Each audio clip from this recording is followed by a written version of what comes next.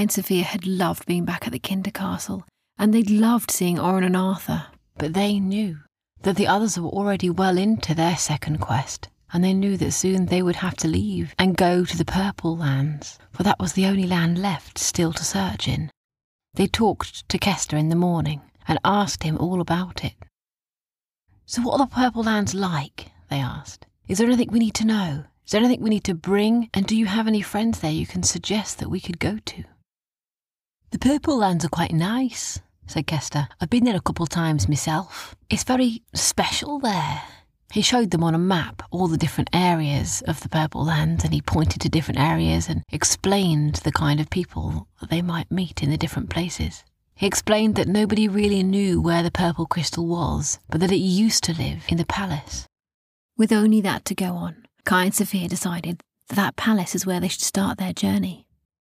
They said their goodbyes to Oren and Arthur and Sneers and Kester. They held tightly around Unicorn's neck, and they imagined with all their might being back in the woods. As soon as they arrived, they found the big old book which they'd hidden under the leaves, and they flipped to the page of the Purple Lands, and wow, what a picture was before them. A picture of lots of rolling hills with mountains in the distance, all covered in purple heather and lavender. There was a hazy mist, a calm, wonderful mist that hung over the mountains. And there they saw, rising out of that mist, was a magnificently intricate castle. It had pointy turrets and looked like they'd always imagined a fairy castle might look.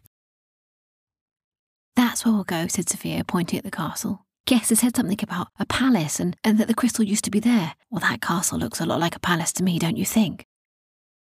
And so they decided that's where they were going to start their journey. They held hands and they stared at it. They stared and stared and stared.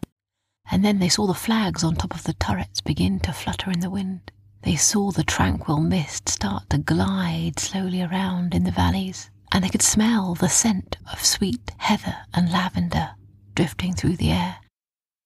And before they knew it, they were there. They were at the bottom of a rocky hill, looking up at this big, magical-looking castle. "Wow," said Sophia. "Unicorn, this looks like the kind of castle I imagine unicorns have seen many times before." Unicorn said that he'd never been there, but that he felt that it was a special place. It gave Unicorn a feeling like although he hadn't been there, he belonged there. He felt at home there. He never really had that type of feeling before. They walked all the way up the hill. They saw little birds twittering around, jumping from bush to bush. There was lots of purple flowers laden in the trees, and the butterflies and bees buzzed and hummed around them merrily. It felt as though it was a summer morning. The mist was rising, but the sun was shining, and everything about the castle and about the Purple Lands felt calm and magical. When they got to the castle gates, the gates were open. There was no guards. They walked in up the cobble pathway. Either side of the path, there was borders filled with wonderful flowers, with heather and lavender, violets, crocuses and buddleia. When they got to the castle door, the door was open, and when they walked inside, there, in the main hall, inside, there was a fountain that squirted up and trickled down and repeatedly sent the water round and around. They looked up, and above them there was a huge, big, dome-shaped window that let in all the wonderful sunlight. It was very quiet inside, apart from the trickling of the water in the fountain, but they knew they could not be alone, for they heard a sound. It was faint, and it was coming from the top turret. They heard whirr, click, whirr, click, whirr, click, whirr, click, together with tappa, tappa, tappa, tappa, tappa, tappa, tappa, tappa, tappa, tappa, tappa, tappa.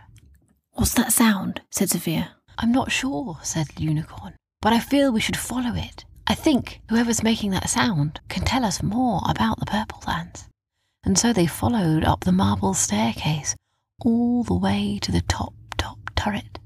And at the top turret, the door of a little room was slightly open. They looked through the crack in the door, and there they saw a girl. She had long, thick, snow-white hair, and she was sat at a spinning wheel. She was spinning to herself whilst looking out of the little arched window in the top of the turret. She was about the same age as Sophia, and she was wearing a beautiful long purple dress. For a while they just stood there watching, and then Sophia stepped in.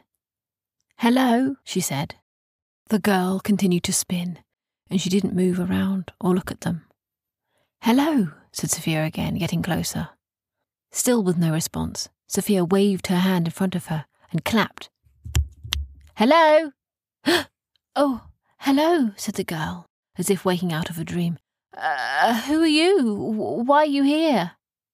"I'm Sophia," said Sophia, "and this is my friend Kai and my friend Unicorn," and she pointed to the door. "We're here to ask you about the Purple Lands." "Oh," said the girl. "The Purple Lands? You mean here?" "Yes," said Sophia. "It's a wonderful place." "Oh, yes it is," said the girl, "although I have no one to play with, so I sit here and I spin most of the time. It keeps my mind busy and stops me from feeling lonely." "Do you live here all by yourself?" asked Kai, who had now come into the room. "Well, not all by myself," she said, and she took them to the open window and pointed down. I've got my unicorns," she said.